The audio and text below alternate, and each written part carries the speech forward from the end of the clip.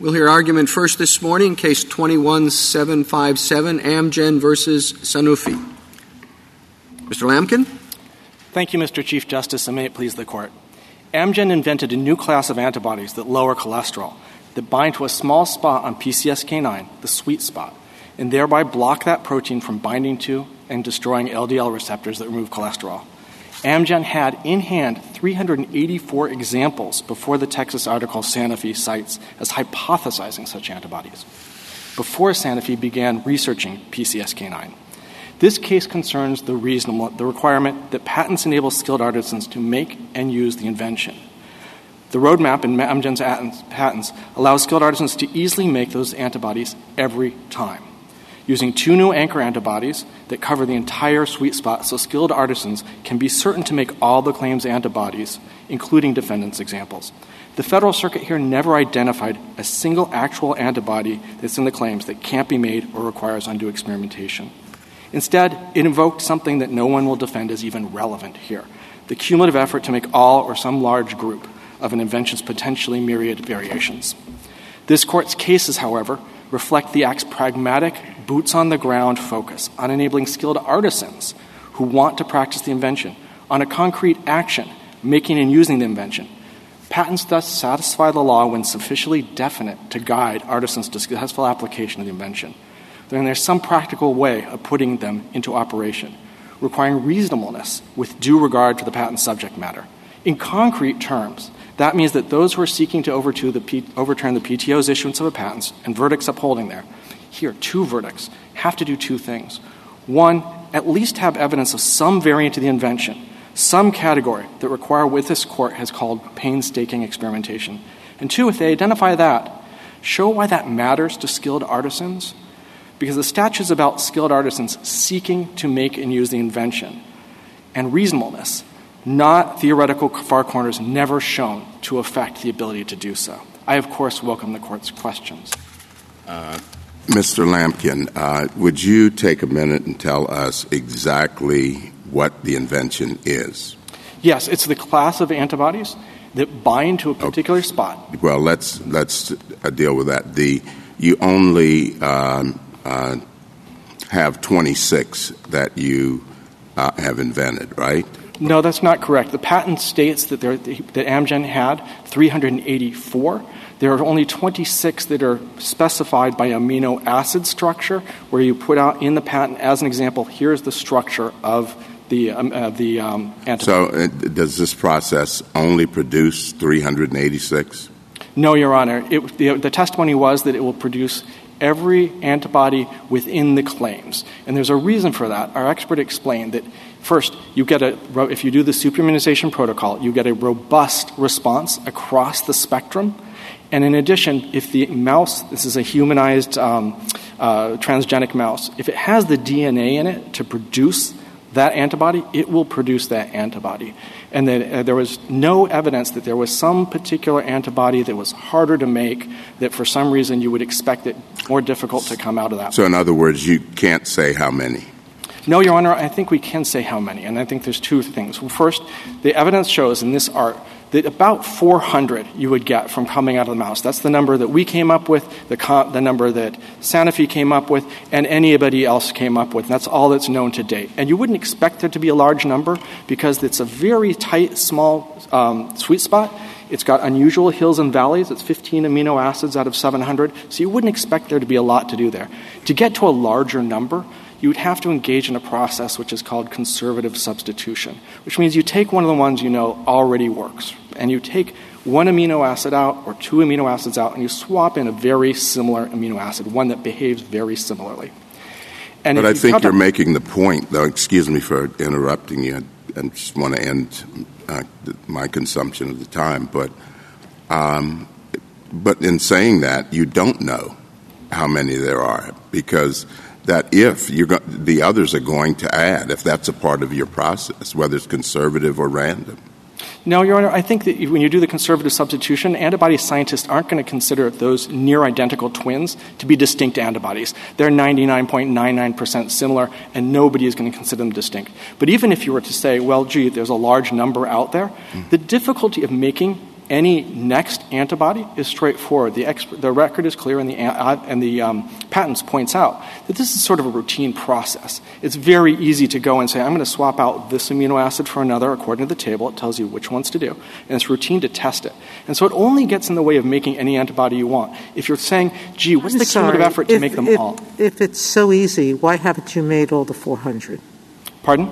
Why haven't you made the 400 if it's that easy? So it's easy. And what happened, and why did it take you so long to do the post-filing discovery of more? So the reason we only specified the 26 and we came up with the 384 is a skilled artist in this area isn't looking for every possible antibody. They're just looking for ones that bind to the right place and therefore block. And so once you get those, your job is done. You've got exactly what you need. Could you tell me how your patent is different from finding antibodies? The process. What's unique about your process? Well, the patent isn't for process; it's for the class of antibodies themselves, right? But it sounds to me like it's all about just process. Well, you're telling researchers find all these antibodies, and you tell me that process is common. Everybody knows how to find those. And then what's your next step for the process? Well, Your Honor, when you're talking about... Or the method? The process or method, which is right. the enablement, how you get those. And it starts with something that didn't exist before. And that's these two anchor antibodies that cover the two parts of the sweet spot. And that allows you to find anything that's going to bind the sweet spot because they'll compete with that. And that's the first step. After that, it sets forth a superimmunization Except that you found, and all of your disclosures only have 3 or 4 or 5 sweet spots, but you're claiming up to 26. And I don't think you've disclosed any binding that's up to 26. Right. I think if you're referring to the 16 amino acid I'm sorry, residues. I misspoke. 16. Yeah. And so that chart that I think that you're referring to has 2 key characteristics about it. The first is the evidence was that everything on that chart is enabled. The fact that the ones that we identified as the 26 examples in ours doesn't mean that it doesn't produce it. The experts explained exactly why you would get all of those. And there was simply no evidence of anybody immunizing mice and saying, there's something here missing. This doesn't work. I'm not getting everything I want.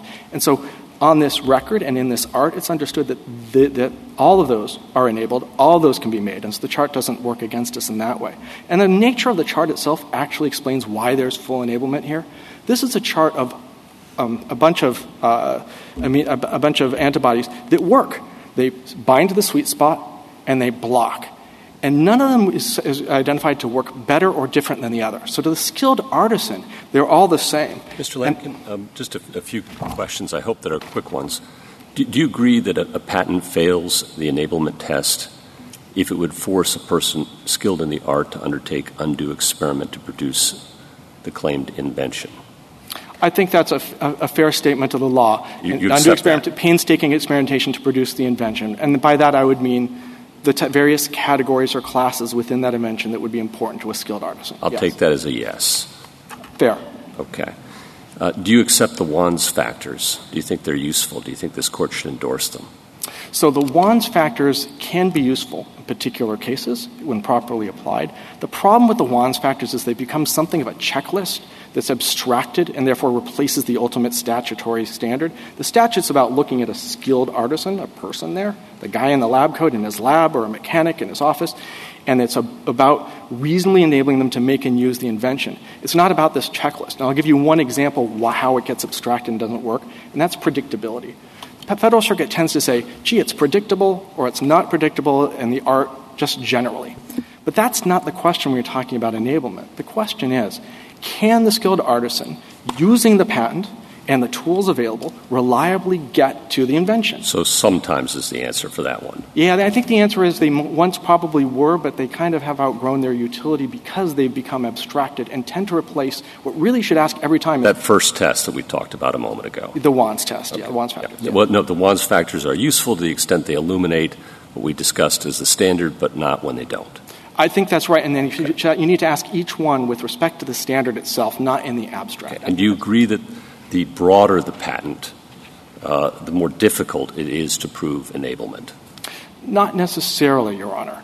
You could have a relatively broad patent, and you just need to have enablement commensurate with its scope.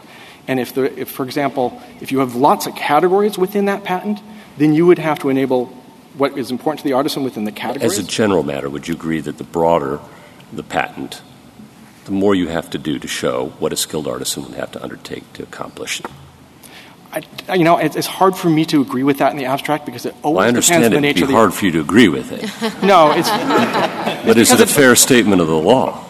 It has to be commensurate with the start, but harder and broader aren't necessarily synonymous. You can have something that's harder because it's narrower, because somebody leaves out a key thing to get that narrow part that's within the claim. So I think, yes, as a general matter, often if you have a broader claim, it may be harder, but it's hard to say that in every art, for every circumstance, that makes it more difficult. It's always with reasonableness, with due nature of the art. You've mentioned it, I think, a couple of times there, and you do on your reply brief at page 7. You said when an invention has many embodiments, the patent enables the invention's full scope if skilled artisans can reasonably make and use variations. Could you flesh out reasonably a little bit for me? Yes, I think that it means that when you're looking at it, you're looking at what's important to the skilled artisan. If you can find just some oddity that can't be made, that doesn't invalidate the patent because we're looking at what's important to skilled artisans. So, for example, if a patent, taught you to make metal airplanes, you wouldn't invalidate it because somebody said, gee, you know what, it'd be really hard to make one out of lead. That's the type of thing you would automatically set aside. So you always look at from the perspective of the skilled artisan, and you ask two questions. Is there something here that takes undue experimentation, what this calls painstaking experimentation to make? And if you can find something, that might be concrete enough. Well, and then the next question is, does it matter? Does it somehow impede the skilled artisan from reasonably practicing that full scope in the invention? Well, how long? And that may be the wrong measure. But if you're judging reasonableness, how much experimentation do you have to put into it?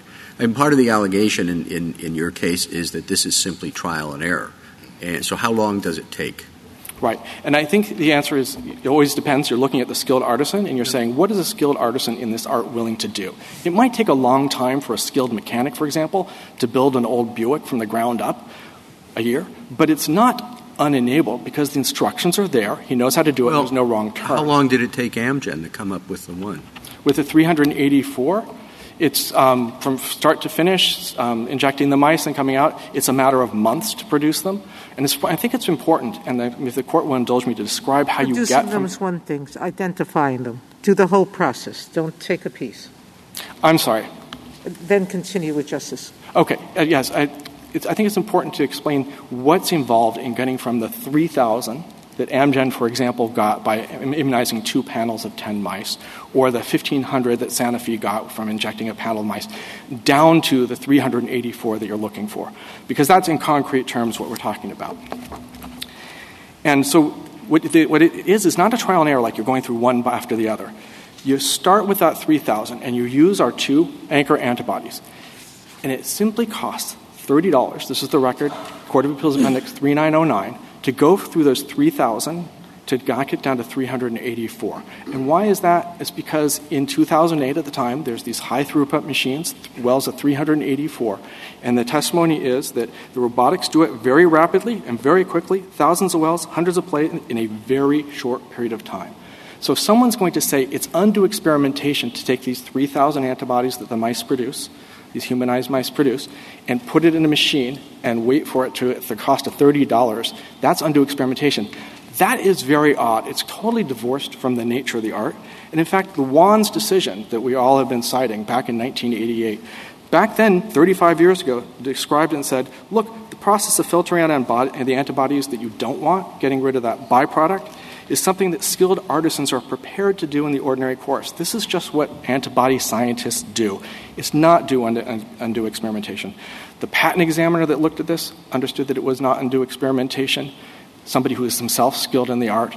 2 juries didn't think it was undue experimentation. Can I ask you a clarifying question, though? Because I guess I'm just trying to understand your argument relative to species versus genus. So are you saying that if we find undue experimentation with respect to a particular species, that should not be enough to invalidate the patent? In other words, doesn't that undue experimentation have to apply to every species?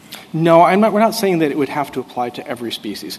If you find undue experimentation to make a particular species, the next question is, okay, does that matter to the skilled artisan, or is this just an outlier? Because the PTOs, as they say, it has to be commensurate with the scope, it has to reasonably correlate. But if you just have a one-off that doesn't mean anything to skilled artisans, you're not going to invalidate the patent. How many of those one-offs can you have, though? So in sort of numerical terms, how many one-offs can you have?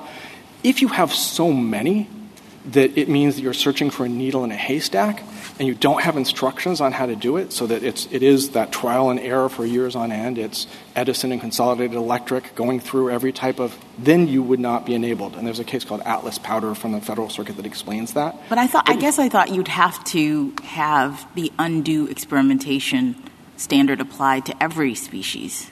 No, Your Honor, I think it would be, you would do it for every category that matters. So if there's meaningful categories, and there's a case from the Federal Circuit called Autotech and that explains this. If there's meaningful categories, then you would have to enable across those categories, what FibroGen called across the scope of the claim. So what are the categories here? So in this case, there isn't evidence before the jury that it really matters whether you bind to 2, 3, or 7. In fact, Sanofi's own expert testified that it has no correlation. There's no correlation between the number of amino acids that are bound and the blocking, and that's at Court of Appeals Appendix 3787.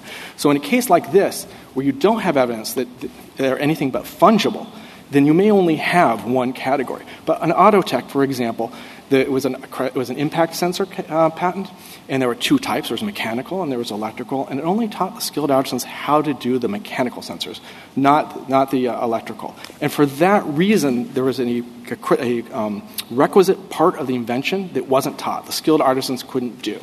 And so when you have that, then you have an enablement problem. But the fact that somebody can go and pick out one tiny enablement, one tiny embodiment, and say, oh, gee, this one would be hard to do, that swaps in for the perspective of the skilled artisan, the person who matters here, someone who wants to practice the claim. I guess the creativity of an art. The creativity. Yes, I understand your point, I think. But, I mean, you've claimed 26.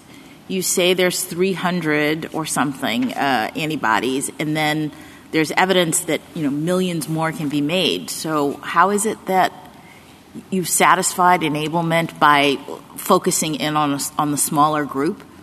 So, no, Your Honor, I think that when you're enabling, the question is, can the skilled artisan, using the instructions you have, make the various embodiments, make the various variants? Without undue experimentation. Without undue experimentation. And that's exactly right. For anyone, does it take undue experimentation? And if you find one that takes undue experimentation, the next question is, okay, does that matter? Does it really meaningfully impede somebody, the skilled artisan, the guy who cares, from doing it? And it's just never been the law. And that's in the Federal Circuit's case law, or are you just saying that right now? Well, actually, if you look at page 11A of the appendix, where the court quotes a decision called McRow, that's actually the standard the Federal Circuit ordinarily would use, but departed from in this case because it was... Mr. Lampkin, putting aside what the Federal Circuit said in the opinion here and the different views of how that should be read, do you understand the parties now all to agree on the appropriate legal test? And are we simply arguing now about how that test applies in this case? So I think the parties all agree that the cumulative effort, the idea of reach the full scope, that cannot be sustained. Everybody agrees on that. I think and everybody agrees also, I take it from your answers to Justice Gorsuch's question, that there is a requirement that the full scope of the invention has to be embodied. It has to be enabled.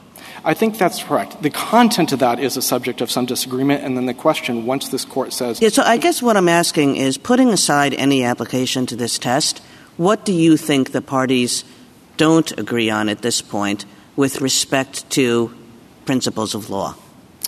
Yeah, so I think the differences are as follows. The government would propose a requirement that you have a structure that unifies your genus, and I don't think that can be sustained under the law. It makes sense that if you enable people to make your invention by structure, they have to build it, that you would teach the skilled artisan the structure that he has to build. But when you have an invention that's biological in nature, that's made by the mouse, the superimmunized mouse that you hear, you wouldn't describe it by structure. You would describe the process to make that. Put that aside. Any other disagreements on law? And if not, why isn't this just a fact-bound dispute? Yeah, so it's not a fact under dispute in the slightest because there is a disagreement also. Sanofi's test is what they call the specific undisclosed embodiment test, where if you hypothesize one, that's it, that destroys the patent. But that can't be right either. This Court's cases don't go through and hypothesize. Okay, so put that aside. Any other disagreements on law? No, I don't think beyond that, but I think that the key question on which we all agree, and which is actually critically important for this Court to do, there should be no mistake that the Court of Appeals decision saying that you reach the full scope, or page 15A, where they do this evaluation, and they say the evidence showed that the scope of the claims encompasses millions of candidates, and it would be necessary to first generate and then screen each candidate antibody to determine whether it meets the double function limitations. That's a statement saying you got to be able to make them all. That can't be right.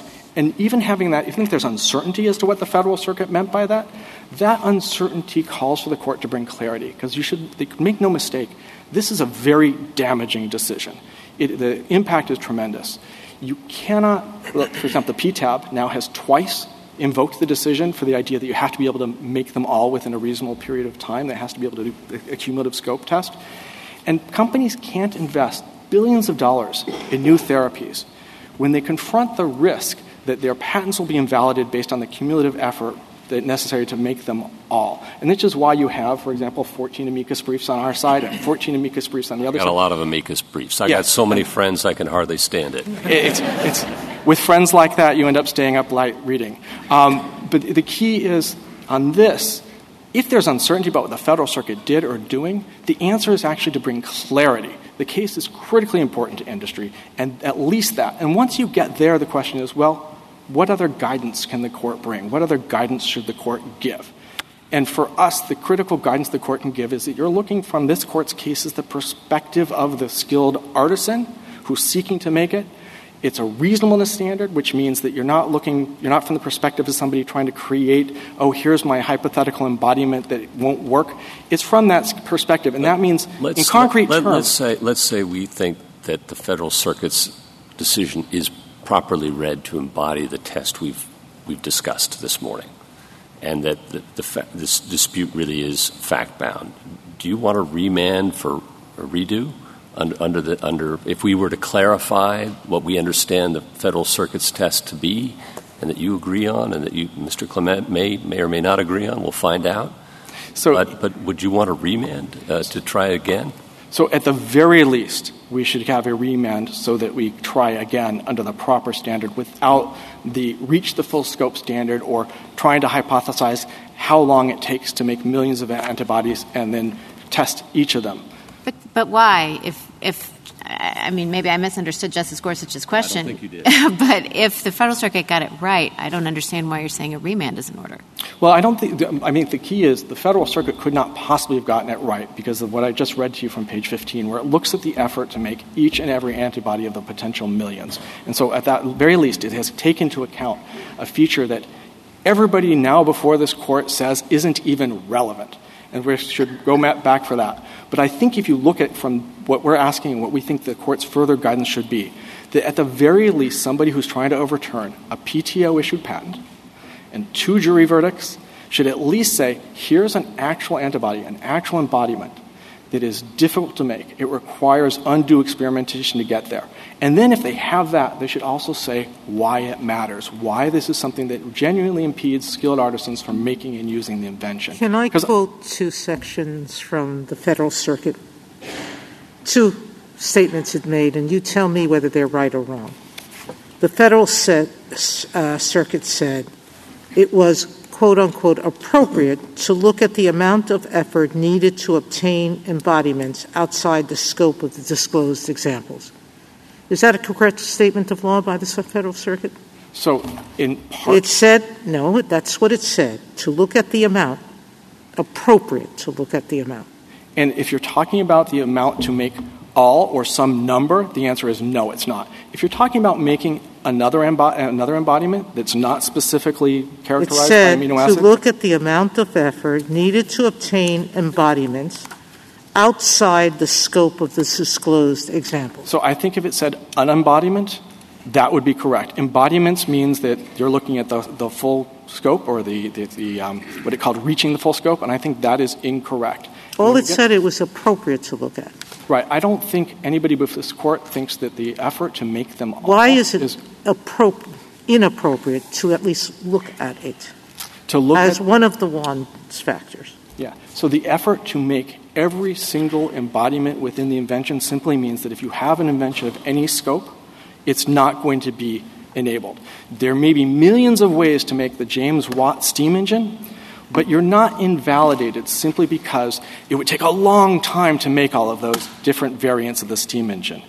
This Court can do the best service for the Federal Circuit if it does one thing beyond simply saying this cumulative effort standard has no place in the law. And that would be to say, look... That's fine, counsel. I'm sorry? That's fine. You answered my question. Okay, thank you. There's nothing wrong with it. You just don't want them to do it for every single one. No, I think it's not correct if you're looking at embodiments in the plural. If you're looking at an embodiment in the singular, that would be correct. And what they did wrong was they looked at how long it takes to make the supposed millions. If each of those is individually enabled, you can make each one individually and reliably, test it individually and reliably.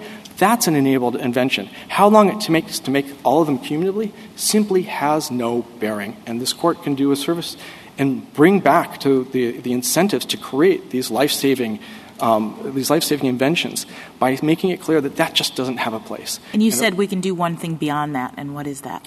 I think that by bringing it back to the focus of this Court's cases, which is we're looking at skilled artisans, someone concrete trying to make the invention, and we're looking at reasonableness and not the hypothetical efforts to try and figure out ways to break the invention. And so if you're going to look at that, you're going to have to show two things if you're going to invalidate a PTO patent. One is you're going to have to show some embodiment. There's got to be something out there, some variant, something, some category that requires undue experimentation to make. And if you have that, you also have to say why it matters to the skilled artisan. How does this really genuinely impede the guy in the lab coat from making and using your invention across its scope? Is there something unique about the Federal Circuit's decision in this case, or has it been applying essentially the same approach to the enablement of antibody genus claims since around 2004? So as the Lemley article points out, there's been sort of a trajectory as it's been getting clearer and clearer what the Federal Circuit's doing and its basic hostility to the breadth of claims. And I think that this is basically the apogee. We've reached an endpoint where, frankly, the industry can't take it any longer because you can't invest $2.6 billion if the breadth of your claims is such that it means you can't get adequate protection, because if you cover everything you invented, then it's invalid because it's too hard to make them all. So, yes, I think it's been a trajectory as opposed to a point, but this is actually the ultimate point. Well, if what they did here isn't fundamentally different from what they've been doing for quite a period of time, would you stand by the suggestion that the Federal Circuit has inhibited research for antibody-based pharmaceuticals?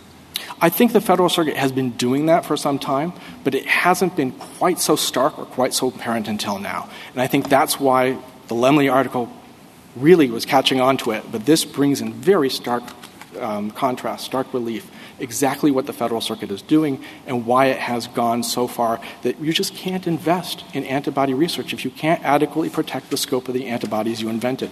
Amgen had the first antibodies here. Before Amgen and before our patent, these were not known antibodies. And our patent teaches everybody how to make each and every antibody they might ever want to make, including the defendants, the supposed competitor antibodies. And if that's true, there's simply no good reason why you would take away the patent. The patent depends on what the skilled artisan can do, not the creative hypothetical of the infringer who says, gee, I can imagine a hypothetical antibody that can't be made. In this Court's cases, like mineral separation, they don't hypothesize limits. Like mineral separation, the Court didn't hypothesize. You know what? There might be an ore out there for which this is going to be too hard, even though there were infinite varieties of compositions of ores and each presented its own particular difficulties. The Court, Justice Story and Carver, didn't say, gee, you know what, I can imagine a type of cotton for which this might not work. The Court in Mowry didn't say, you know what, there might be some train wheels for which this cooling process won't work. That isn't what the Court does. You look at concrete evidence. What are the skilled artisans doing? Is there something here that can't be done? And if there is, you ask if it matters. Can you explain how your roadmap differs from the basic research plan that you and your competitors have been using since the mid-2000s when you were all attempting to discover or identify antibodies that bind to PCSK9 and block LDL receptors? Yes, and I think the first and most critical thing about the roadmap is these two new antibodies that didn't exist before our invention. The one that sits a little bit on the left of that, of the PCSK9, one on a little bit on the right of the PCSK9. And what those do is they allow you to find everything that will bind to the sweet spot in PCSK9 because they cover it completely. The way this is done is you do a competition assay. If one antibody is covering it and it blocks the other antibody from doing it, you know that they're binding to the same spot. And by providing these two, that is a shortcut to finding these because you run your competition assays against these two. And that's why in the roadmap, the very first step are these two antibodies that didn't previously exist but will lead you, your divining rod, your magnetometer, or whatever you want to call it, to all the antibodies within the claims. Thank you, Counsel. Justice Thomas, anything further? Mr. Lampkin, several times you referred to invention of the antibodies. And I think I'm somewhat confused as to exactly what your invention is. You said it's not just the 26, but it definitely is not a million. So what is it exactly? Because we talk about enablement and we talk about someone being able to replicate it, but we're not talking about what has been invented with any particular precision. Right.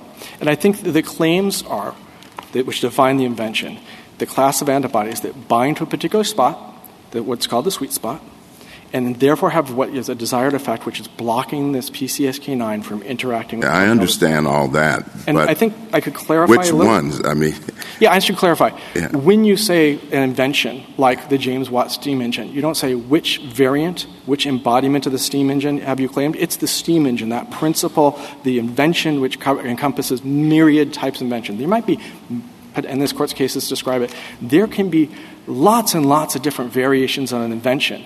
But to determine what the invention is, you look at the claim. And the claim tells you what the scope of that invention is here. And the fact that it's described in terms of what binds to a particular location, which has been decried as functional, but that actually is an important way of doing things in the antibody science because it leads to a shape that fits into that unusual sweet spot. It's also clear that you can do that because 112B, we're talking about 112A right now, that's enablement.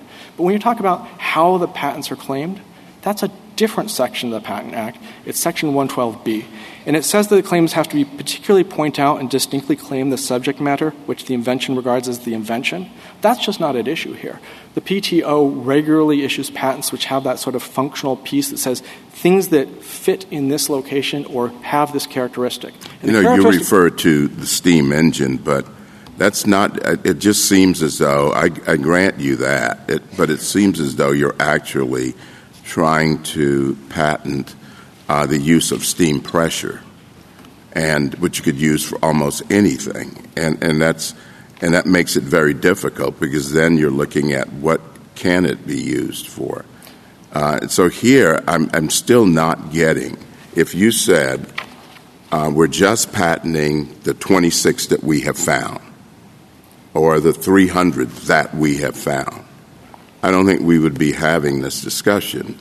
And what I'm trying to understand is what it is that you're patenting beyond the antibodies that are there, those 300 or those 26. Right. And I think if you're asking what is the category, the group of meaningfully distinct antibodies that fit in that claim, we're talking something in the range of 400.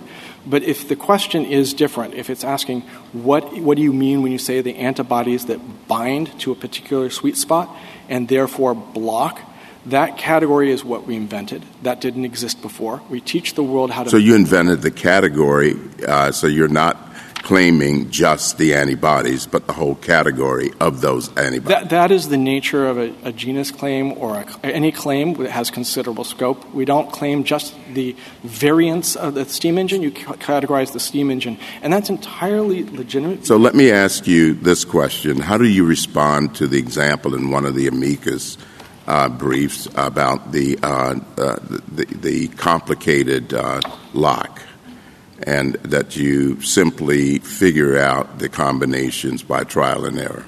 Yeah, and I think the answer is for an enablement here, which is the question. The roadmap gives you all of the antibodies that are going to fit to that spot, all the ones that are going to fit into those hills and valleys. The evidence is the roadmap gives them all, because if the mouse has the DNA to produce them, and the robust immunization protocol is going to give you something across the full spectrum of the claims, that is within the claims. And I should point out that this enhances innovation. Look, the patent means that others aren't going to go and separately, they're going to look for things that are separately patentable. It pushes them away from sort of copycat antibodies that operate on identical principles in identical ways with identical results. If you truly want different therapies, you protect this sort of patent, and then it tells people, well, if you're going to do this sort of thing, it has to be better and separately patentable as a result. Or it pushes them to completely different non-antibody treatments. Novartis, for example, has an siRNA solution that they're working on. Novo Nordisk is looking at a small molecule, which means you might be able to take it as a pill. Or you have antibodies that work by a different principle. So Novartis has an H1 Fab that binds outside the sweet spot, but blocks anyway. Or Merck has something called 1G089, which binds on another location still, but it mitigates the impact of PCSK9 not by blocking, but by affecting how it affects when it's absorbed into the mouth. Thank you. Justice Alito? No. Justice Sotomayor? Justice Gorsuch? Kavanaugh? Just a couple things to make sure I'm clear. You said to Justice Gorsuch, I think, that you accept the Federal Circuit precedent wands. Are precedents also precedents that you accept, or are there any that you would say have steered us in the wrong direction as we approach this? Your Honor, I accept all of this Court's precedents, and I think I should be clear about wands.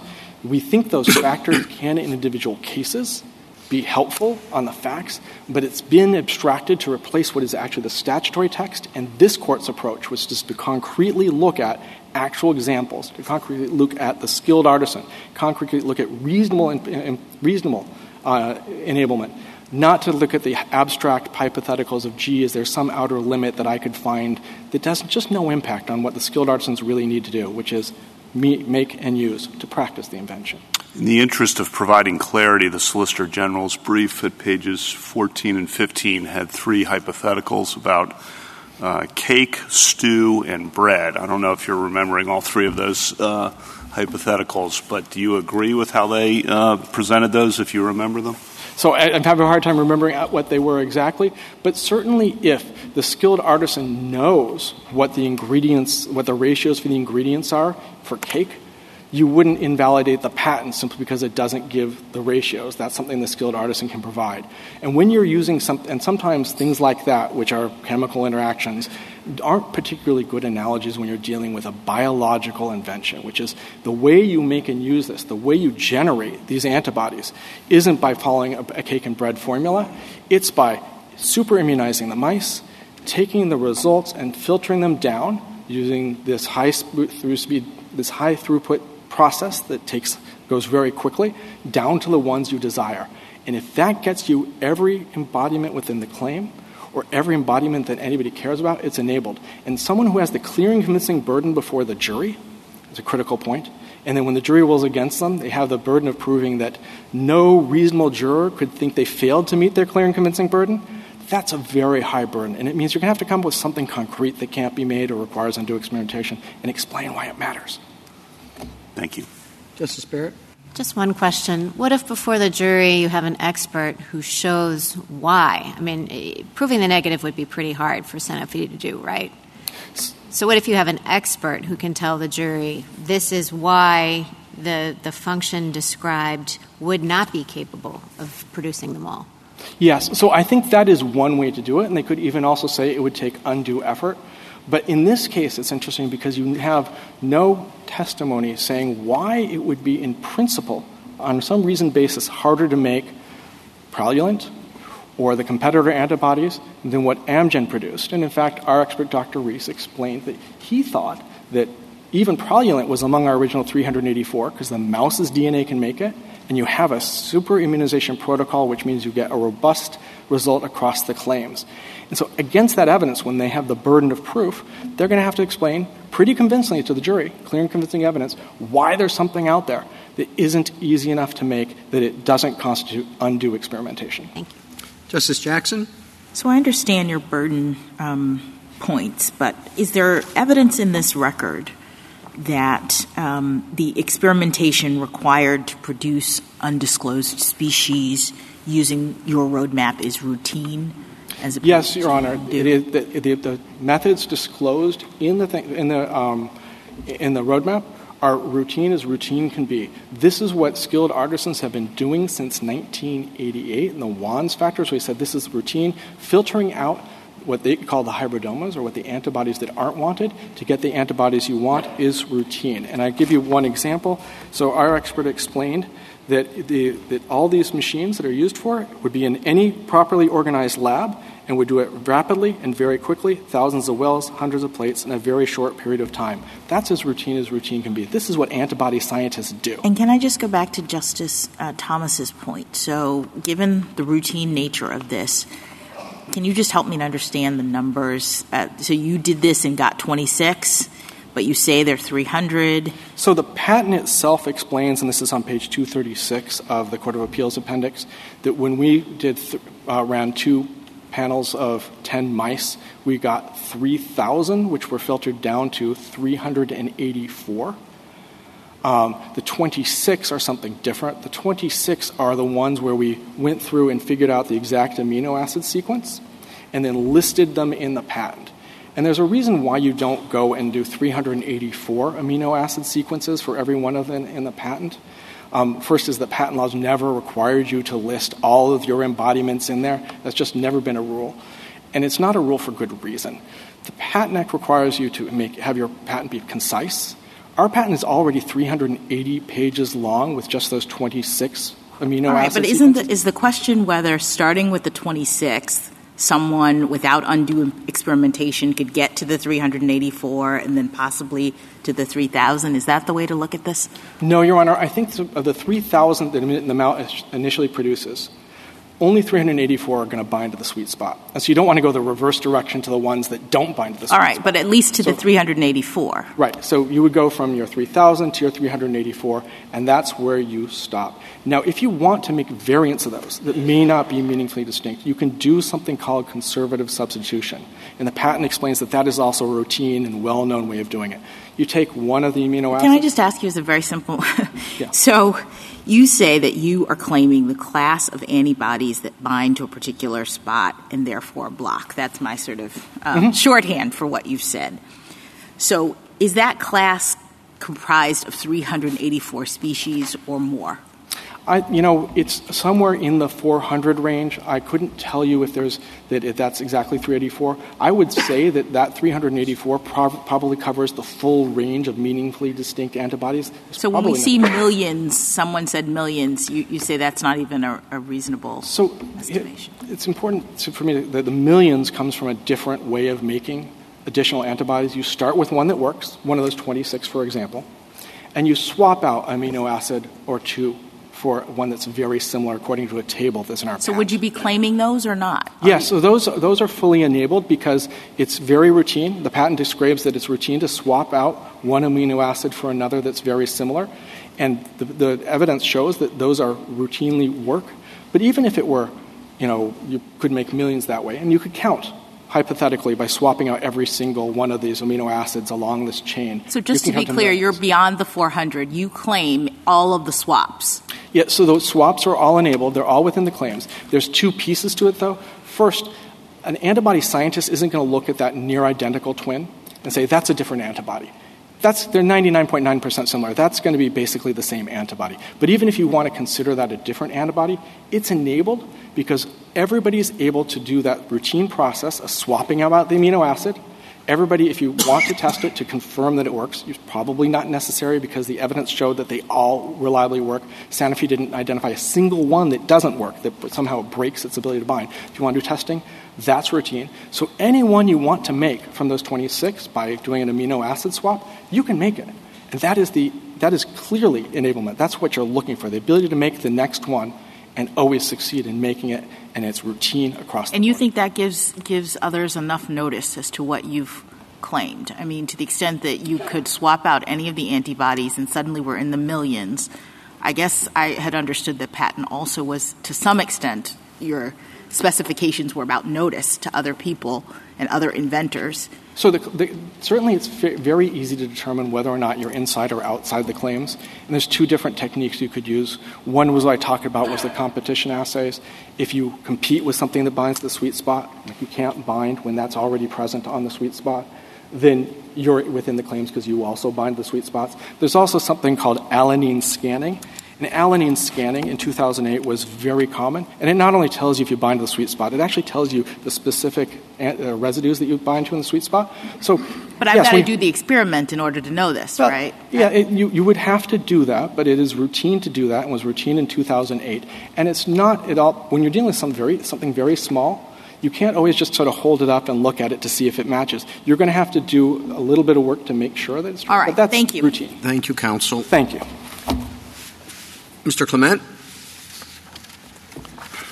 Mr. Chief Justice, and may it please the Court, Section 112 sets forth the heart of the patent bargain. The more you claim, the more you need to enable. If you claim a lot and enable a little, the public is shortchanged and the patent is invalid. The Federal Circuit has long enforced that basic principle by requiring the patentee to enable the full scope of the patent without undue experimentation. Amgen does not take issue with that test, with the Wan factors, I think, or the vast bulk of the Federal Circuit's enablement precedent. But the full scope test, which they don't take issue with, at least as I understand it, dooms their claims here, as well illustrated by the chart on page 15 of the red brief. Amgen claims antibodies that bind on 16 residues in the epitope, but their specification does not enable skilled artisans to reliably produce them when they bind at 10 or more. And those aren't hypothetical examples. Those are the competitive antibodies that independently developed by their competitors in the 4 right-hand columns. Their disclosed embodiments, the 26, do not bind at more than 9 residues. They've overclaimed, they've under-enabled, their patent is invalid.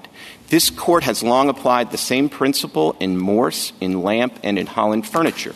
Samuel Morse invented the telegraph. He did not invent the fax machine. That is why this Court correctly rejected the final broad functional claim in his patent. Thomas Edison discovered the key to incandescent light, but we'd all be fumbling around in the dark if this Court had not invalidated the broad, unenabled claims in Sawyer and Mann's patent in the Lamp case. The stakes here are comparable. Pfizer independently developed its own antibody and patented it by amino acid sequence. It seemed like a promising candidate, but it failed in clinical testing.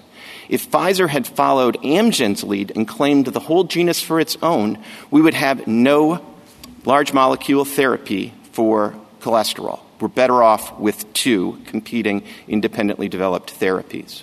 I welcome the Court's questions. Mr. Clement, could you just reiterate or at least expand on what you said about what is being claimed here? You made the point that the more you claim, the more you have to enable. And I think it's important to, since the starting point is what you claim, I'd like to have a good sense of exactly what we are talking about. So the numbers don't lie, Justice Thomas. I mean, my friend likes to come up with that 384 number. That is not the scope of what they have claimed as their invention. The numbers don't lie. They have claimed millions and millions of antibodies, and their reassurance that, don't worry, all of those millions that you get with conservative substitution, they're all going to work the same. That's inconsistent with their own experts' testimony in the court below. Drs. Reese and Dr. Pesco testified to this. Dr. Pesco, their expert, Court of Appeals Appendix page 3891, says if you change one thing in the antibody sequence, you have to retest it. You have to go through that whole experimental process again to confirm that it binds in the right place. And, I mean, look, I can imagine this is frustrating because Mr. Lampkin and I are going to tell you different things about the way the science works here. Please don't take my word for it. Please don't take Mr. Lampkin's word for it. I urge you to read Sir Gregory Winter's amicus brief. He has gotten a Nobel Prize for his contributions to this field, and he will tell you that you can't look at function, and part of the problem here is these are purely functional claims. You can't look at function and say, oh, that tells me about the structure of the antibodies that are going to bind and block in the right way. And you also can't look at the structure of one antibody and say, oh, well, if I just tweak it a little bit, it's going to do exactly the same thing. Sir Gregory Winter doesn't think that. Their own expert doesn't think that. And if I could try to address one thing that's come up, I do not agree with Mr. Lampkin that everybody here says that the cumulative effort is irrelevant. It is not an appropriate test standing alone, which is why the Federal Circuit didn't apply it as the test. It never even used the word cumulative. But as Justice Sotomayor in her question said, is it an appropriate consideration? Yes, it's an appropriate consideration. And if I could illustrate that with a hypothetical, here's a situation where the cumulative effort to exhaust the species would not be particularly relevant. If I came up with a brand spanking new process for making paint, and I claimed that process and all the paints that were produced as a result of that as new compositions of matter. And one step in my process patent was add pigment for the desired color. Well, then a skilled artisan would be able to use that, an actual roadmap, and they would say, all right, I want robin egg blue. And they could produce it every time. And if they wanted chartreuse instead, they could produce it any time. Now, obviously, there's a lot of colors in the rainbow, so to actually produce every one of them would take a lot of time, and it wouldn't invalidate the patent because it enables the skilled artisan to produce what they want every single time. But this patent does not work this way. What they give you is their roadmap is trial and error. Mr. Clement, I appreciate that clarification, but as I understand it, there is a point of agreement with respect to cumulative effort that should not be dispositive. Absolutely, right? Justice Okay. Gorsuch. Okay, and that's not just that's great. That's enough. The other point that Mr. Lampkin suggested that we should clarify is that there has to be a reasonable embodiment, not an enablement. In every instance, that it just needs to be reasonable. Do you agree with that as well? I don't know if much turns on it in your case because millions are millions. And reasonableness is going to be somewhere you could still prevail under that standard. But do you agree with him that it's reasonable enablement, not down to every jot and tittle in every? Yes, I think reasonable is just maybe the flip side of undue experimentation. Yeah, exactly. Okay. Right. So if we agree on the law, what's left for this court? Nothing, except maybe a dig. That seems, and honestly. And Mr. Clement, is there any other point of law that you feel as though you and Mr. Lampkin are in disagreement on? Well, I think there is a disagreement as follows. Mr. Lampkin thinks it's very helpful to his case that somebody who runs the experiments necessary in the roadmap is going to produce an antibody within the range every time. And I think that can't be right. It can't be particularly interesting because that rewards breadth.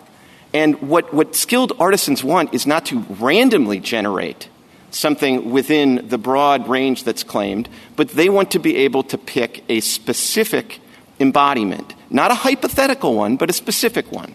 So just to give you a concrete example, I mean, if they claimed a 15 binder, there are 15 binders in the real world.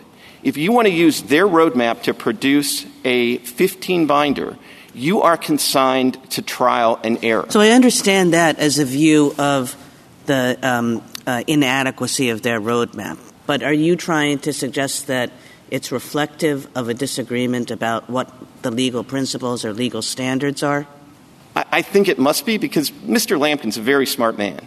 And he makes a big deal out of the fact that, don't worry, this produces something in the range every time, and skilled artisans can produce something in the range every time, and if you give them an infinite amount of time, they will produce everything in the range. And he seems to think that that's good enough as a matter of law to enable his patent. And I think, wow, that is not close to good enough. That consigns people skilled in the art to Sisyphean tasks forever. And it's not what they do. And one of the things I find particularly persuasive about Sir Gregory Winter's brief is he explains this roadmap is not a shortcut at all. It just describes the routine processes that people use to make independent inventions, the same process that Pfizer used, that Merck used, that we use to get our own independent antibodies. And then it adds additional steps that somebody skilled in the art wouldn't want to do and are just basically an additional step, additional test they have to run to see whether they infringe, because the people skilled in the art don't really care where it binds. They care that it blocks. But figuring out where it binds, whether it binds to the 15 that they've claimed as part of their roadmap, is actually a useless process that slows down the artisan in the field. And I do think there's an important point that shouldn't get lost in all of this. Part of the reason I agree this isn't a close case is because what they are trying to do, there's no meaningful structure in these genus claims. And the structure they've given is an elaborate description of the epitope, the 15 or 16 residues on the PCSK9 where you want the antibodies to bind. The problem is, and the reason they can't claim that as an invention, is because of this court's Myriad case, because that exists in nature. These antibodies are independently generated by scientists, but the antigen and the epitope, all of that exists in nature. And so what you have before you is a particularly pernicious kind of claim, because not only is it a genus claim that's purely functional or double functional, as the Federal Circuit described it, but it's really a workaround of Myriad, because basically they're pointing to something that exists in nature, and they're saying, we claim everything that works to bind there and block. Mr. Clement, could I just take you back to what you said about cumulative time and effort? Is time and effort relevant at all, or is it the nature of the effort that's required? So you say cumulative time and effort is not the test, but at the other extreme, is the relevant factor the effort necessary to make and use any individual embodiment? So would you just clarify what is the relevance of time and effort? So I think they are both relevant. I actually agree with Mr. Lampkin that they're both sort of relevant evidence that gets to the ultimate inquiry, which is there undue experimentation? And in some respects, the more important word isn't undue, it's experimentation. And let me just contrast the particular claims that go by antibody sequence. Our claim to Praluent, their claim to Repatha, the Pfizer claims, they give you the amino acid sequence. And so somebody, a skilled artisan, every time doesn't have to really engage in any independent experimentation. They can look at it, they can reproduce the amino acid sequence. Regardless of how much time it takes, there's no experimentation in there at all. But under their broad genus claims, you can't do that. You can do it as to the 26, and we'll give them the 26, but as the chart on page 15 shows, we're not even close to infringing the 26. We are structurally fundamentally different. So to get to the genus, what you do is you go in a lab and you start injecting mice, and you inject them with the antigen, PCSK9, and then you get a bunch of antibodies that are produced. Then you pour them over and see which ones bind on PCSK9, and you might be able to test them for blocking. But Mr. Clement, isn't the issue whether or not that is not routine or that's undue? I mean, you sort of took undue out of it. But as I read the test or understood the test, some experimentation by the skilled artist is allowed. So how do we know whether the steps that you're talking about are undue for the purpose of the standard?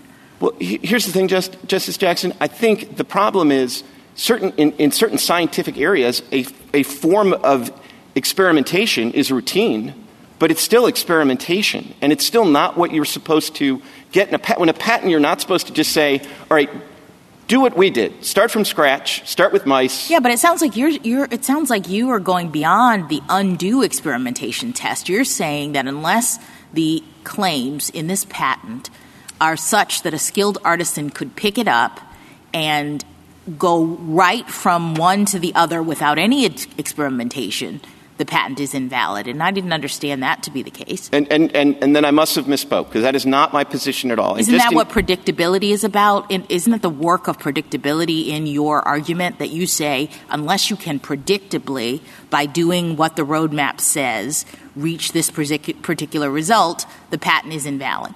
No. Predictability goes to experimentation and undue. If you have something that enables the skilled artisan to pick essentially any point in the genus, as in my paint example, I want a particular shade of paint, I can produce that one very readily. I mean, maybe I have to do a little bit of mixing with the pigment, but that's not the kind of thing, that's the reasonableness, that's not a problem. But if you tell me that the way I have to produce robin egg blue paint is to just throw in a pigment and wait until, I'll get a random color and wait until robin egg blue comes up, that is both undue and it's experimentation, and it's not covered by the patent. I was just trying to explain to Justice Alito that I think both words are important because, there are some things that involve time and effort, but they're really just sort of tweaks at the margins. And I don't think it's an accident, just to go to this court's cases and the cases my friend relies on, I don't think it's an accident that all his best cases are process patents. Because if you think about a process patent, it's often going to be the case that if it's, if you have a process patent for making bricks or for cooling railroad tires. Well, if it's a humid day, it might react a little bit differently. You might have to tweak it a little bit to get the mix right on a humid day that's different from a day when it's zero humidity.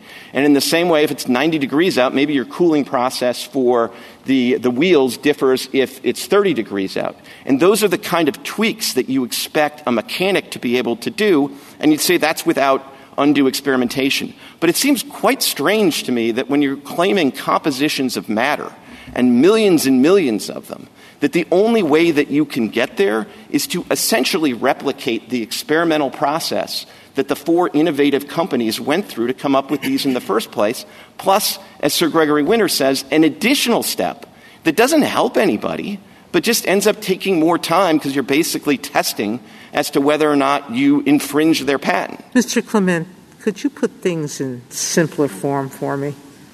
It sounded to me that your adversary was saying that most of this work is done by computers, that you inject the mice, the antigens appear, and the computer then sorts them out to see which have the sweet spot or not. That's what I understood him to say.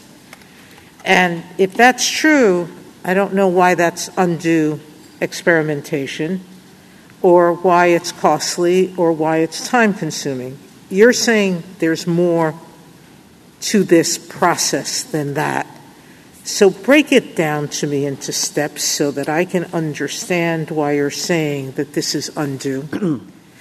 I understand it with the paint, but I'm not understanding it with this process. So in this process, let me just hypothetically say what would happen if I wanted to say, if I were a scientist and I wanted to say, I want to use their roadmap to produce a 15 binder because I want to test whether the 15 binder is any better than the 7 binder, which is their Rapatha. And I want to be able to test that. I'm a scientist. So here's what I would have to do. All right. So the difference is in his way of doing this, he's not telling me how to find he's not going to give me a way to get to his drug without undue experimentation. Is that your point? That is my point. It's not my only point. Okay. Because, I think this most dramatically illustrates it because I assume that's what somebody in the field would want. They wouldn't want a randomly generated one somewhere in the genus. They'd want to say, well, Mr. Lampkin tells you. Well, I don't think we care about what people want. We care about what's being claimed. Okay. But he's the one actually who cares what a skilled artisan wants. Okay. And what's being claimed is this entire genus. And if I want to pick a spot. So go back and tell me what steps you have to do to get to him. Okay. So I have to start by injecting mice, which is not just done with computers. It's done by scientists in the lab. They inject the mice with the antigen. Then they get. I did that and I wasn't skilled, but go ahead. Okay. Well, probably more skilled than I am. But so you get the results of that. You get a whole bunch of antibodies. And then you have to figure out which ones are essentially candidates to bind on PCSK9. So does a computer do that? And why is it undue? Do they have to look under a microscope? What do they have to do? I think it's a process they do in the lab. I don't think they actually do that with the computers. Then they get to the next step, which is they have what you might think of as like their candidate antibodies.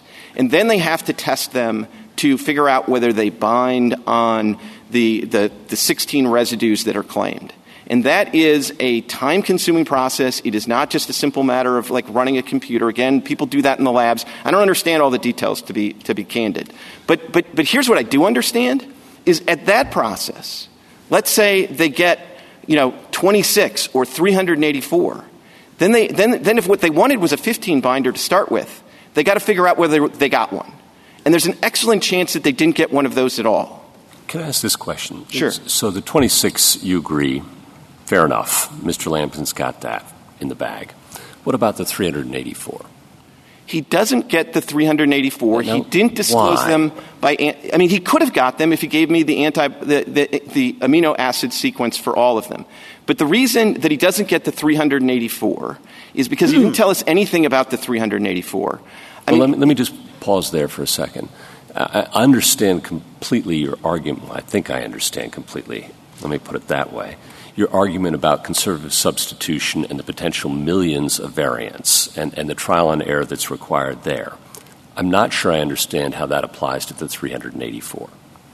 So, honestly, the 384, I just have to take Mr. Lampkin's word for it. He says that, Praluent might have been in there. Please. If Praluent were in there, their scientists would have produced that evidence. And if you look at the chart at page 15, it is not a surprise. I assume that the 26... That's a nice demonstrative. Yeah. I've got it. Yeah. If I assume the 26 must have been representative of the 384, right? Otherwise, why not make one of those other 384 the ones you do by amino acid sequence? So if you look at the 26 that they give you the amino acid sequence, they look structurally nothing like the 4 antibodies that were independently developed by other companies. That is very striking to me. Thank you. Justice Thomas? Justice Alito? Justice Sotomayor? No. Mr. Clement, can I ask you to address Professor Lemley's brief? He seems to have a very strong view that these antibody genus claims are valuable, patents are valuable or potentially so, and that the Federal Circuit's test is going to pretty much wipe them out across the board. So why is it that Professor Lemley is wrong in your view? So I think he's wrong on a number of levels. I think he's wrong that the existing Federal Circuit precedent is going to foreclose all genus claims. There's the Bayer case that we cite in our brief. It's an example of a genus claim that the Federal Circuit recently upheld. Now, it may be that in this particular area of antibody science, given the current state of the science, that you may not have an ability to functionally claim a genus. And that's kind of... At some level, nobody's fault. It's just the way the science works. And personally, I think that's great. And because what it does is it allows different companies to independently develop different large molecule therapies to deal with the same malady. And if you look at the Fish and Richardson brief, it goes through and shows that there are a number of situations where there's one antigen or pathogen that people are trying to target, and they target with different multiple large molecules, and that can be hugely important. I want to make clear, my friend and I do disagree on a factual matter. He wants you to believe that everything in this genus is fungible, and of course it's fungible with respect to the 2 functions claimed by definition. But they're not functional. They are different compositions of matter. They can work very different ways. Somebody can tolerate one and not the other, and the best evidence of that is the Pfizer experience, right? The Pfizer antibody is in this genus, and when it went into clinical testing, it fell down. So if Amgen's had fallen down for the same reasons that Pfizer's did, we'd be without the treatment because they claimed the whole genus and they wouldn't enable it. So tell me if this is wrong. As I understand what Professor Lemley could be wrong for one of 2 reasons, right? He could be wrong to say that the Federal Circuit test is going to basically invalidate all these patents, or he could be wrong in thinking that these patents are valuable. I hear you saying that he might be right about the Federal Circuit's test invalidating most of these patents, but that's okay because we shouldn't want these patents around. The truth has a way of leaking out. I am saying that because I think functional genus claims are terrible. I think they retard the science, and I don't think you have to look beyond this court's cases. The 8th claim in Samuel Morris's claim, the other ones were nice species, structure, good stuff. The 8th one was a functional genus claim for everything that allows letters to print somewhere else through the use of electricity. This court deep-sixed it, and thank goodness, because Samuel Morris is brilliant, but he didn't invent the fax machine. And look at the lamp case. I mean, they claimed the entire genus of all fibrous textiles. Turns out the one that they discovered didn't work very well and was a lousy lamp. And Edison had to go through all this different work to find out that there actually is like a subgenus. It's called bamboo. That stuff all works, and it all has the same structurally common feature of really parallel fibers. And that's the way. I'm not against all genus claims, but you got to get some structure in there. And as this court's cases teach, it's got to be structure that unifies the genus. And I love Lemley, but I take Sir Gregory Winter on the science. And what he tells you is in this area of science, you just can't get that structural commonality. It just doesn't work. Maybe somebody will discover it and they will get another Nobel Prize for discovering it. Thank you. Justice Gorsuch? Justice Kavanaugh? Justice Jackson? So there are some fields where there is a degree of unpredictability or randomness. And I guess I'm just a little worried that your view on this would mean that we would not be able to have patents where some experimentation was required. Can you just speak to that a little bit more? I mean, again, I hear you in some ways suggesting that the specification has to absolutely get a skilled artisan to the endpoint of every species in the genus 100% of the time, exactly as indicated. And I'm just concerned because there are going to be some areas, and perhaps this is one of them, where there's a reasonable degree of unpredictability in terms of the outcome, but you're sort of in the ballpark enough that we would want to make sure that there was innovation in this area with these kinds of companies investing in patenting these kinds of developments. So I think what I would say is I do think the test should be undue experimentation. It should not be zero tolerance, no experimentation. Okay. But I also do think if you're going to start with the text, which I assume you always do, then what you would say is you start with the idea that you have to make and use the invention. And the invention is defined by the claims in the invention. And in that sense, Amgen's the master of their own claims, the master of their own patent. And then you look at those, and if they claim a lot, you have to enable the full scope of what you claim. And then from that starting proposition, which might get you to the idea that there's no experimentation, then I think it's a little bit of, de minimis non curat lex, reasonableness, a little bit of play in the joints. But this is where Mr. Lampkin and I just see the facts completely different. He wants to say, these are just hypothesized things that couldn't be invented here given the current state of the science. With all due respect, balderdash. There are 4 disclosed patents here with anti-amino acid sequence that the competitors have made that are on the chart. Now, if you are a skilled artisan in the field and you want to produce the 15 binder that Pfizer did, you can produce it 100% of the time by duplicating the amino acid sequence. But if you want to use their roadmap to get a 15 binder so you can test to see whether his claim that all of this is fungible is really right and it's no better than the 7 binder, get a big cup of coffee, because it is going to take forever to run all of the tests that are going to be necessary, and you can run them all, and you might not get a 15 binder, and then you have to start over. One last question on the facts. I understood that Amgen had trial testimony in this case that the roadmap is certain to make all of the claims antibodies, including Sanofi's, Pfizer's, and Merck's. And I had understood in terms of the way the burdens work, a little complicated, but that you had to have evidence disproving that by clear and convincing evidence. So do you, and if so, what is your evidence? So I appreciate the question, and this really goes back to the suggestion that there is sort of a lurking legal difference here. Because the reason I don't have evidence that says that claim is not true is because it implicitly says if you take forever. I can't tell you that if you run these experiments, you won't eventually get Praluent, Pfizer, the Merck embodiments.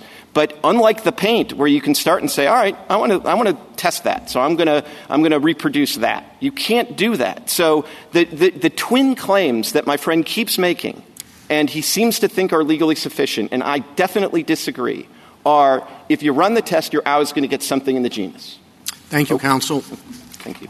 Ms. Sinzak?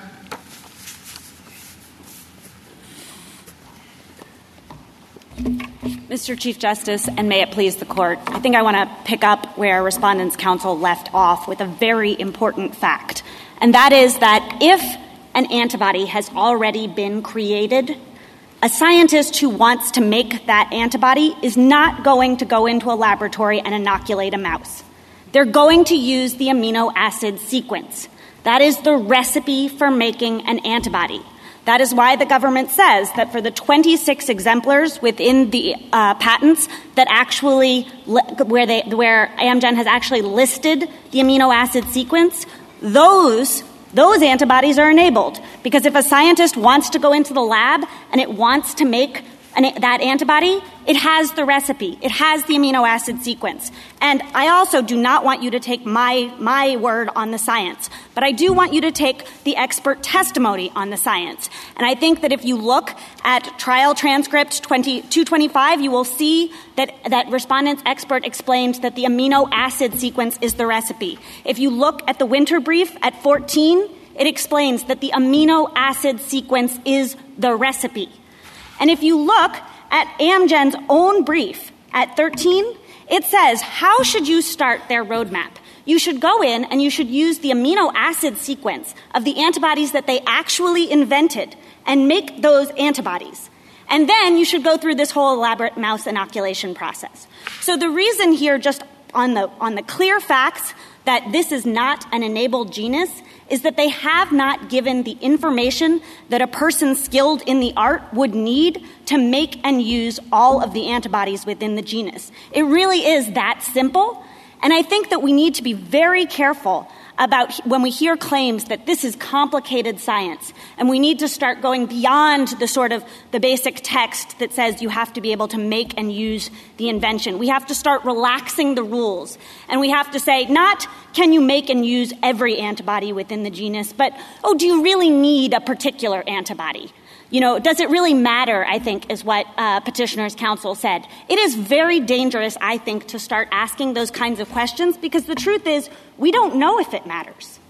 This is an unpredictable field. This is a field where developments are getting made every day, and they haven't made certain antibodies within this genus. We don't know if one of those antibodies is going to be the one that really works to beat the cholesterol problem that causes heart attacks, that works better than everything else, or the one that's going to be tolerated by more patients, or the one that's going to be cheaper to manufacture. We don't know that. And so we can't say, does it matter? What we have to ask is it different? And this isn't some new rule that I'm coming up with. Under the patent law, it has never been the case that you say, is this better? You don't have to build a better mousetrap. You have to build a different mousetrap. And here we know that the respondent, they built a different mousetrap, right? Their antibody, it binds to different parts of the antigen. So it is different. It is not simply the same. And I actually think you see in the reply brief that even Amgen knows it's not the same, because the government explained that there is a doctrine out there that prevents copyists, that prevents someone from making a great invention and then having someone else just make a tiny change and knock it off. And it's called the doctrine of equivalence. And it's been in this court's cases for 2 centuries. And Amgen says we can't use the doctrine of equivalence here. And the reason is because they're not equivalent. And because they're not equivalent, you have to enable all of the different antibodies. So again, this is just the basic principles. It is the enablement requirement that has been in the law since the beginning. And I think, Justice Kagan, you said, well, actually, Professor Lemley is very worried that this enablement requirement is going to harm innovation. But Professor Lemley has a new article from 2023 Yale Law Journal, which is called The Antibody Patent Paradox. And in that he says, it doesn't look like these antibody patents, it doesn't look like these genus patents are enabled. But there is this doctrine of equivalence. And maybe it would take care of all of these innovation problems. And I think, honestly, even if you look at footnote 399 of that original Lemley article, The Death of the Patent Genus, in that footnote it says, now there is a case happening right now. It's Amgen versus Sanofi. And it doesn't really seem like that genus is enabled. But, it's not enabled for a different reason. So I think there are some concerns going on with the enablement requirement. I still actually think that the concerns that Lemley is expressing can be dealt with through the doctrine of equivalence, and I can explain a little more what I think is happening there with respect to chemical genuses. But whether you think that's true or not, it's simply an entirely different question. I think, Justice Jackson, you were talking a little bit about the predictability, and this is an unpredictable area of science, and how are we going to deal with those sorts of things? I think it is correct. This is an undue experimentation question, and we're going to say, is this something that a person skilled in the art is going to be willing to do? And quite honestly, at the time of wands, I think that people were a lot more comfortable doing the mouse inoculation process. And the reason for that, and I hate to bring in yet another complicated area of science, but recombinant DNA technology was in its infancy. So I don't know that you really could use an amino acid sequence to go into a lab and just make a particular antibody.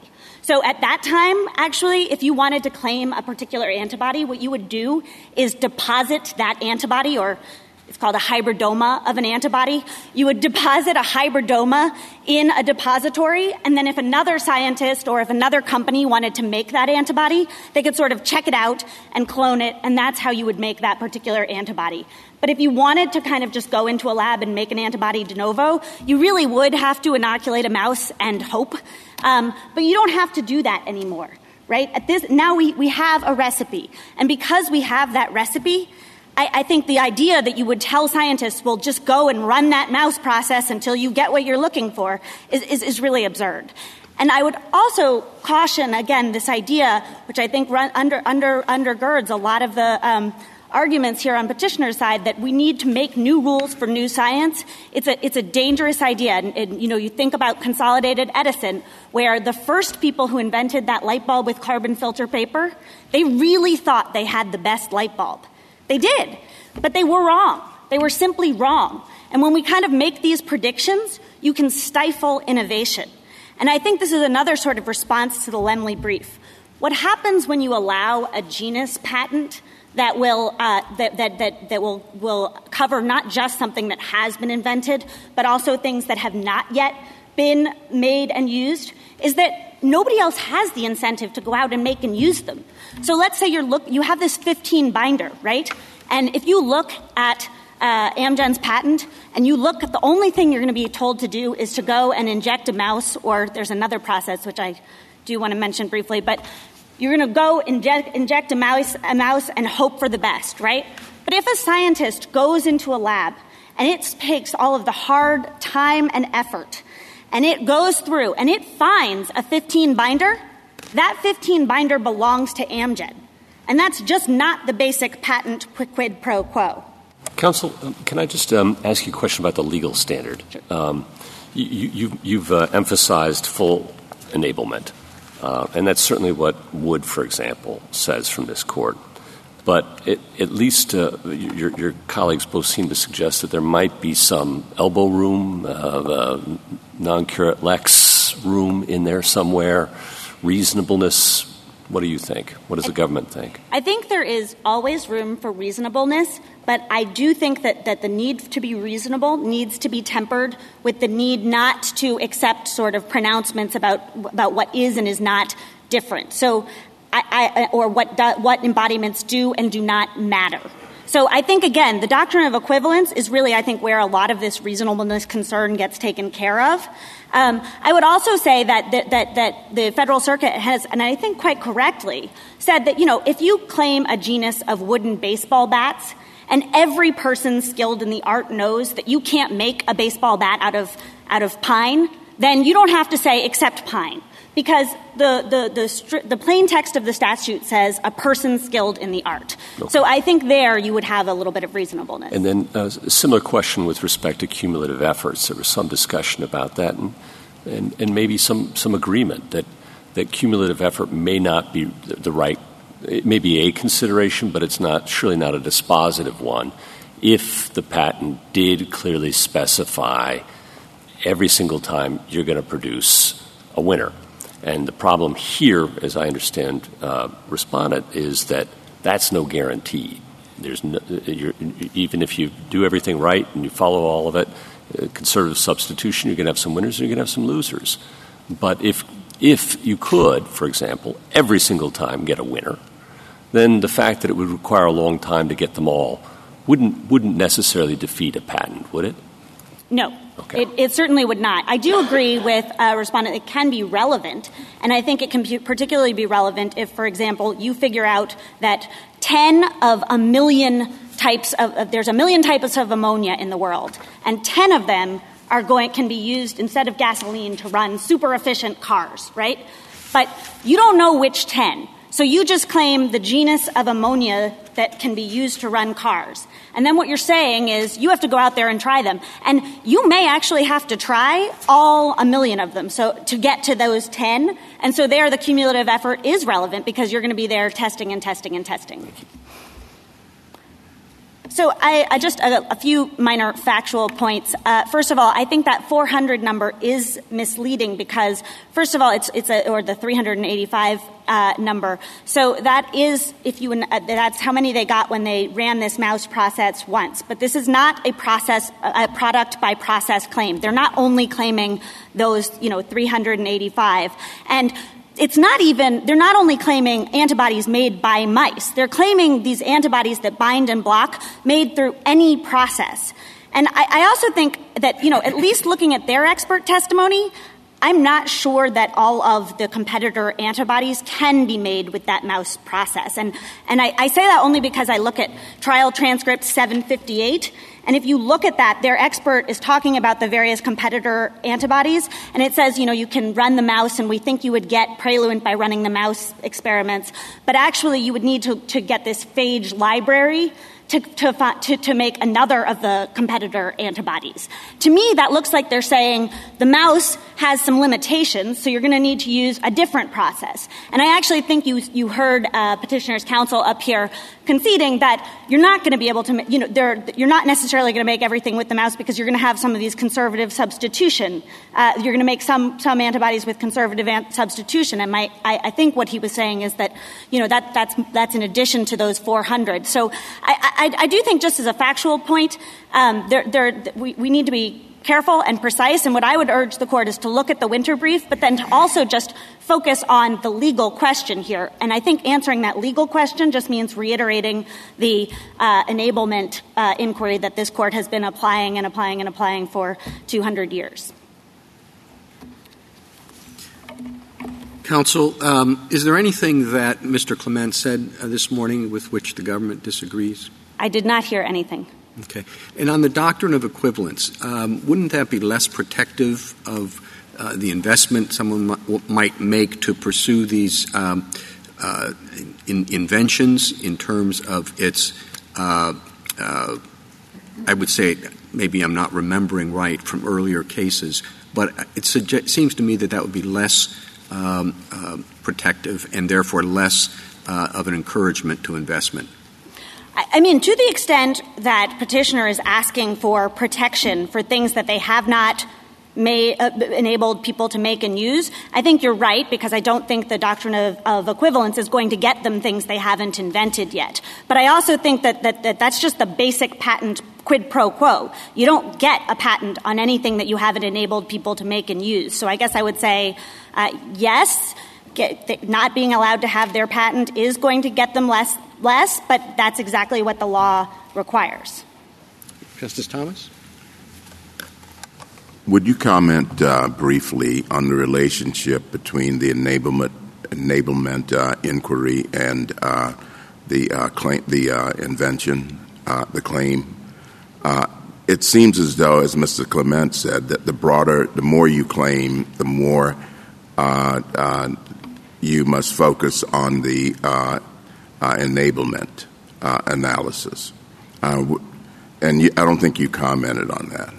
I think that is often the case. You need to provide enough information to enable a person to make any given embodiment of your invention. And, if you've claimed a lot of different things, you may have to put in a lot more information. I would say that sometimes I think it's going to be more, you're not going to have to give a ton more information. My understanding is that, for example, with respect to a chemical genus, you might be able to say, I'm talking about this family of chemicals that have this helical ring structure, and this chemical group that hangs off of it can be one of these 5 things, and that's actually going to enable a chemist, not me, to make tons and tons and tons of different things. Or in this area, I think there's, if I understand your argument, and Mr. Clements, this area doesn't seem to have the same predictive quality that you would find in some of the other areas.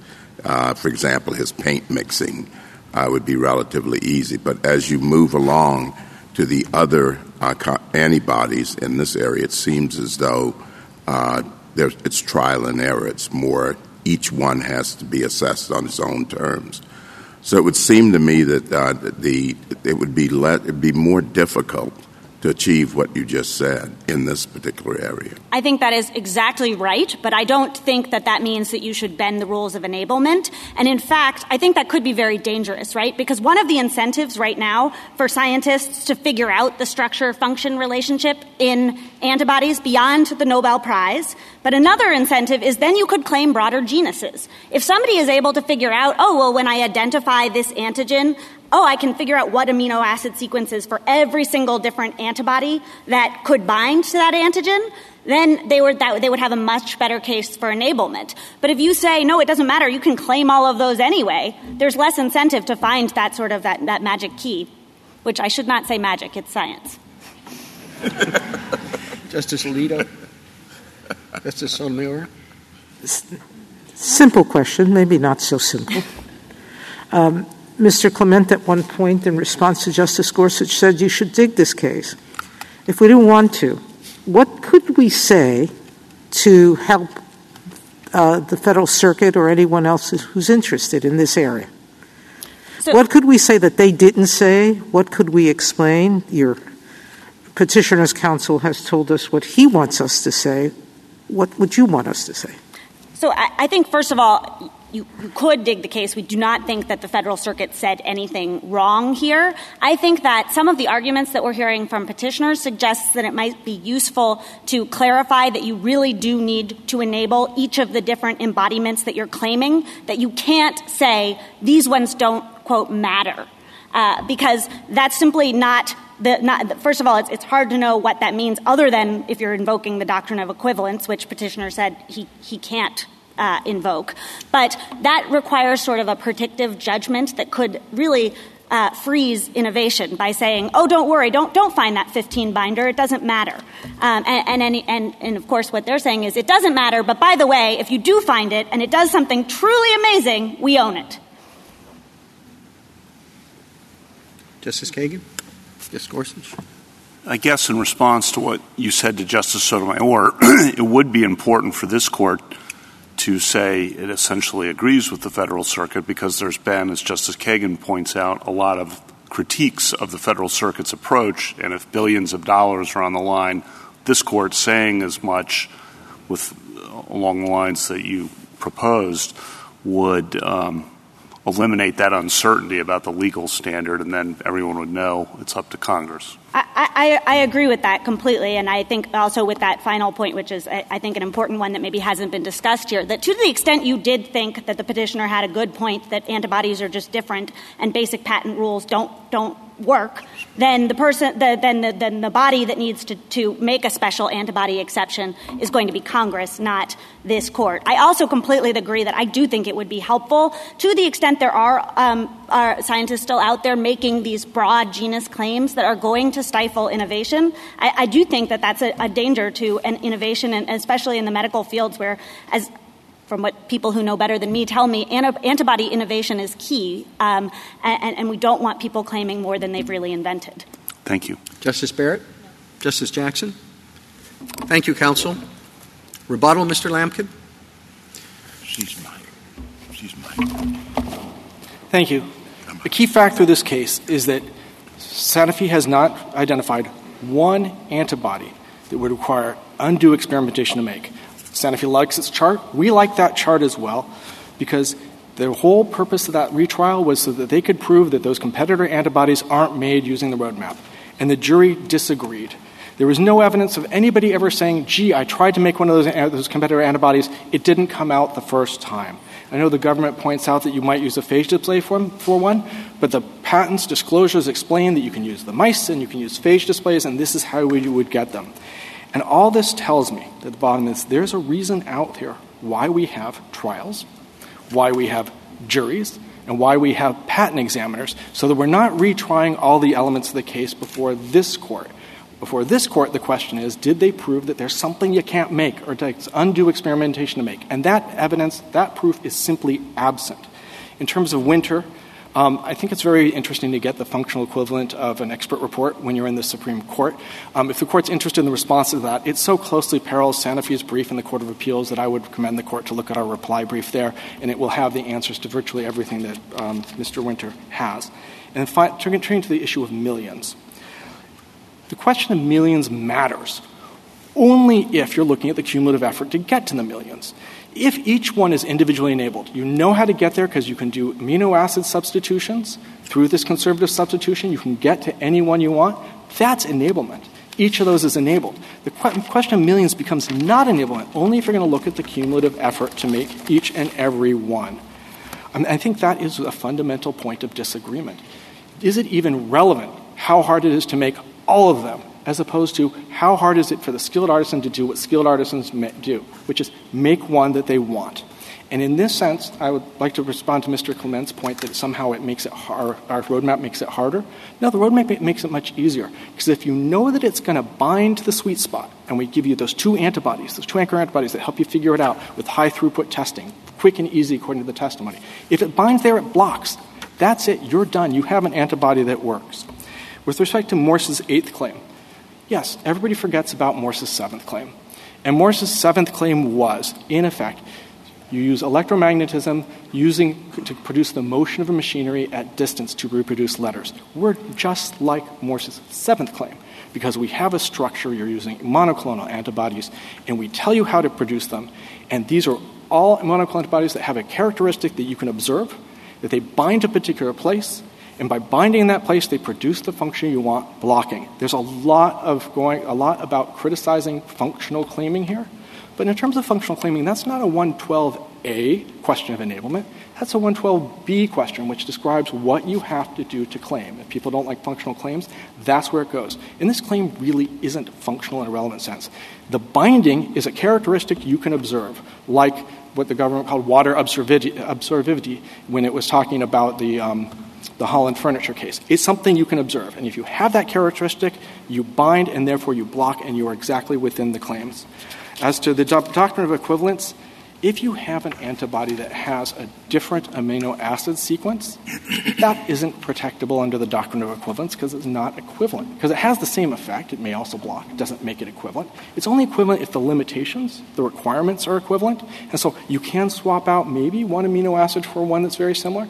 But if amino acid in your claim structure is just missing, you just clipped it out, then you'd be around. And you would provide no protection whatsoever for people who are creating the antibodies.